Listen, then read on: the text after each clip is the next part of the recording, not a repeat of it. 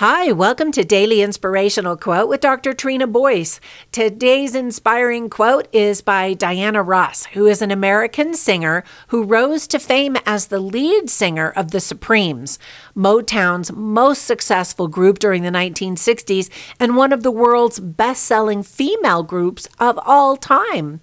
She stated, quote, "Instead of looking at the past, I put myself ahead 20 years and try to look at what I need to do now in order to get there." End quote.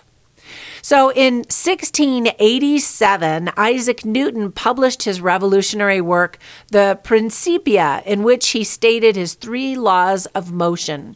The Principia formed the foundation of classical mechanics and is still considered one of the most important works in the history of science. And Newton's laws of motion are very helpful to understand how to create progress in our lives.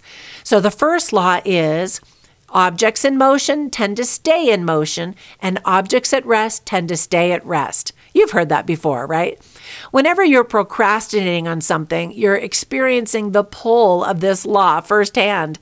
Luckily, it works the other way around too. If you just get started, you'll generally keep going. It builds momentum. The second law is F equals ma. That's force equals mass times acceleration. If you want an object to accelerate in a particular direction, the amount of effort and the direction of that effort will both affect the outcome. So whenever you want to make progress, it's not just about how hard you work, which would be called magnitude, but also about where you apply that work. We'll call that the direction. So the takeaway is always make sure that your hard work is applied in the most beneficial direction. And finally, the third law is for every action, there's an equal and opposite reaction.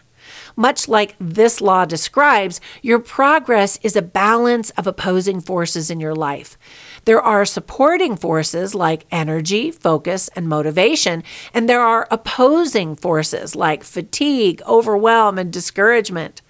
Whenever you want to make more progress, you have 2 options. You can either add more supporting forces or remove opposing forces.